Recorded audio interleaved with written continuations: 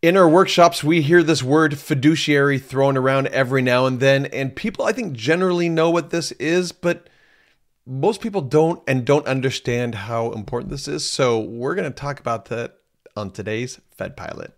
Welcome to Fed Pilot, where we help make federal retirement benefits understandable for humans like you. Okay, fiduciary. Fiduciary. That is a word, isn't it? It is a word. You are absolutely correct. Right. But it's one of those words that we hear that we go, oh yeah, fiduciary sounds good, but we don't actually truly understand what that means. So Cassie, can you give us kind of a definition, not in a financial sense, just overall, what does fiduciary mean?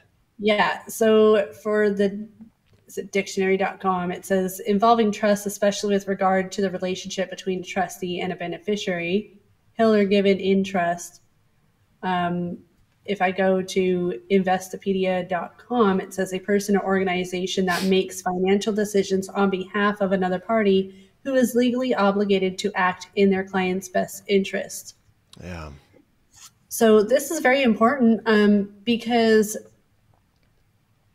in order to be a fiduciary, somebody has to have a certain level of credentials in order to hold that title, right? So they've had to have specific training, they've had to gone through specific testing, things like that, to make sure that they can actually say, "Hey, I'm a fiduciary, and I can give proper advice in your best interest." Right. Um, Can I give a quick example of this? Non-financial, but I think this is something that everyone understands. When we go to the doctor and the doctor looks us over and goes, yeah, you've got an issue here. We've got two options. We could do this first option where we give you this medication and it'll work out and it'll take about 6 months to heal and you'll get there. And there's a 50% chance that it'll work. Or we can do this other one. It's more aggressive.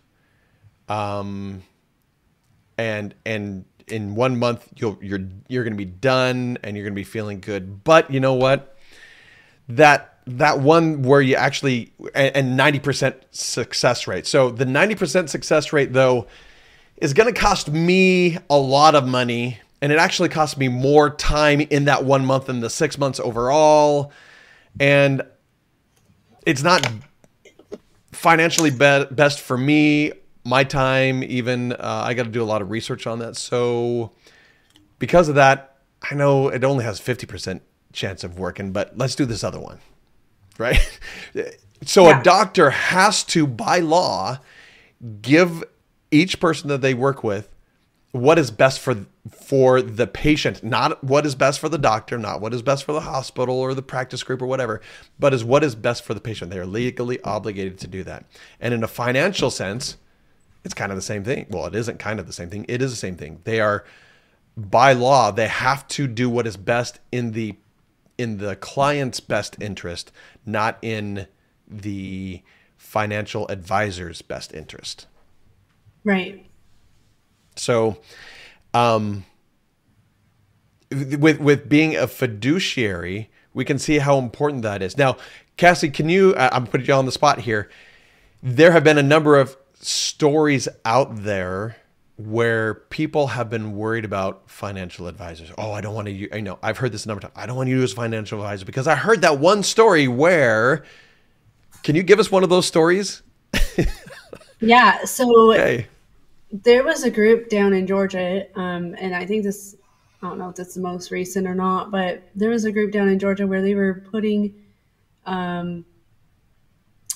labels on their paperwork with employees and telling them they were part of the federal government, and all like on their applications and things like that, and pretty much setting them up to get into these annuities or life insurance programs that employees thought that they were actually part of the government and they were government structured insurance and annuities, and they weren't.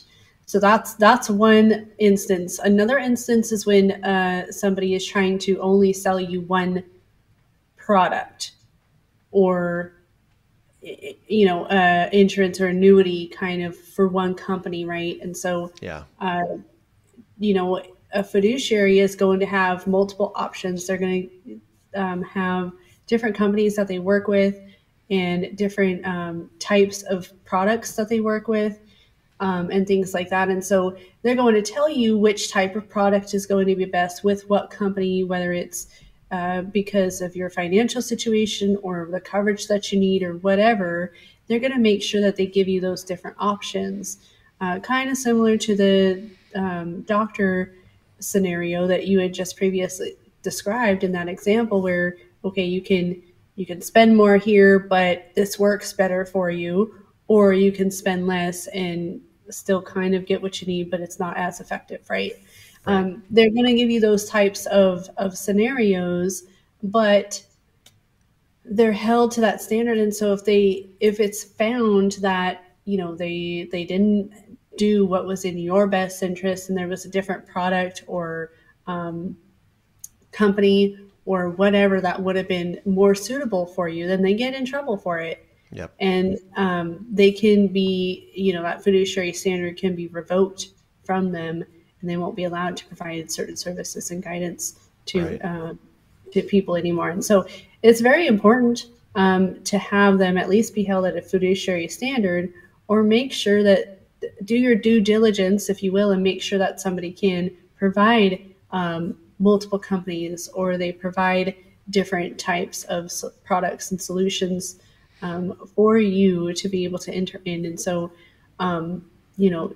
make sure that you're doing your research there. But if they're held at a fiduciary standard, that just says, provides a sense of comfort, if you will, at least to me, that somebody's going to do what I need them to do because they're legally obligated to make that recommendation that is in my best interest. Mm-hmm. That's so very important. And I think that alleviates a lot of the worry that I think a lot of people have around advisors. If they are legally obligated to do what is your best interest, I think a lot of those walls could come down of, okay, I can feel confident about getting help because I don't have to do this own. I'm not going to be ripped off because everything will be tailored to me, and I'll see everything up front, and I'll know what's going on. I'm not going to be bamboozled by something because I know exactly what's going on. And I think that's fabulous. But let me bring up something that in the final cut of this video, we may have to cut out. I don't know. You tell me though. Are you ready? I haven't told you we're going to talk about this one. Fiduciary. If you go to the TSP website, it says that the TSP is a fiduciary. Cassie, is the TSP a fiduciary? No, because they're not going to give you advice on what is going to be in your best interest. Right. So that I don't know how they get away with that. I have no idea. I know. And I've talked to many others, and they're saying the same thing. You're right. I don't have a clue of how they can say they're fiduciary because they don't give advice. They don't give advice. In fact, if you call them and you ask them for investment advice, they're not going to give it to you. Right. So maybe that's how they can be a fiduciary, by not giving it advice. Right? That doesn't even work, right? That doesn't work. Well, but it doesn't make sense because I think that you're supposed to do that, but okay. Right. Being a fiduciary means that you're going to give advice. For example, me, when I do my workshops, I'm not a financial advisor. Right. I am not a fiduciary of a financial fiduciary. I'm not going to ever give advice. I don't do that. What I do is I say, this is how it works. Here are some options. What you do is up to you and your financial professional that you work with. But I'm not going to tell you what to do. I never do that because I don't want to lead anyone astray or give anyone bad advice. So I don't give advice. I say, this is how it works and here are the options. And so it's really important to understand who is able to give information compared to who is able to give advice. Another one, there's TSP, but there's also HR. HR is in the same position that I'm in. They can give options.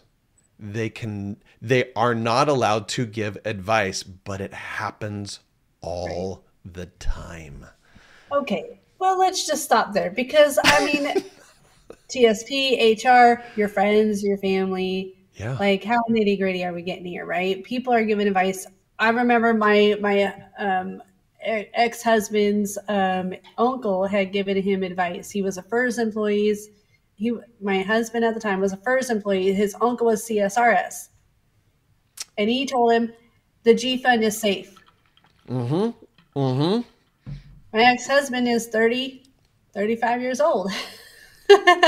He has time to grow that money to make some very good decisions to be able to get a retirement in place for himself. And and he just took the advice of his uncle because why not? He trusted him. But his uncle is a CSRS. He wasn't even in the TSP. So, I mean, if you're looking for advice, please make sure that they know what they're, and I know that people don't know what they're talking about. I'm just saying that they know what you need to do specifically because you've given them information. You've told them your financial stuff. You've given them, your options. They understand the federal TSP program or whatever. And so they're able to give you the advice because they understand that's what they do on a regular basis. Right. They're not just, oh, well, this is what I heard, so I'm going to reciprocate that because I think it's truth. Yeah. Yep. So what I say a lot of times is that if your uncle, if HR, if you read a blog or listen to a podcast and they say you need to do this. In fact, I mean, even for example, Dave Ramsey, you need to do this, right? It's a great place to start. It should not be the place that you end and just say, oh, I'm going to do that. No, it's a great place to start for you. And then you find out what it is tailored to you by someone who's a fiduciary. And then you'll have confidence in that rather than just, well, I took that. Okay, now, you know what? I'm not going to take Dave's advice. I'm going to take Sue's advice, or I'm going to take some other, whomever it is. No, figure it out what it is for you.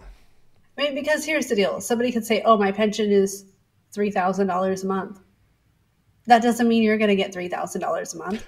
Right. We talk about that in our workshop too. Make that real clear, right?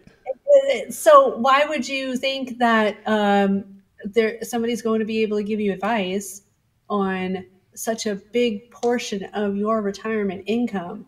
Yeah.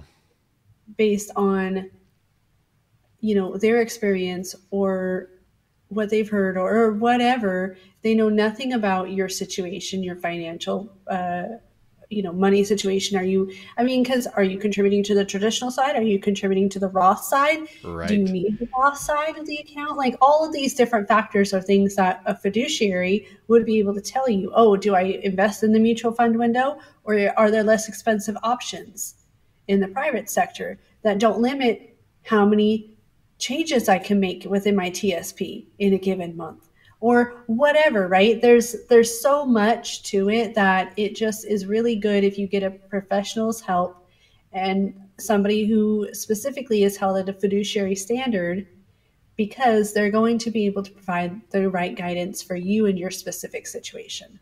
Love it.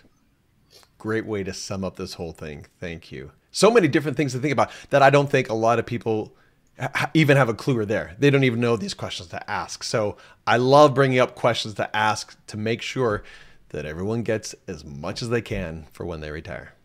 Love it. All right, Cassie, thank you very much. And thanks everyone for watching. If you would, please subscribe, like, share this.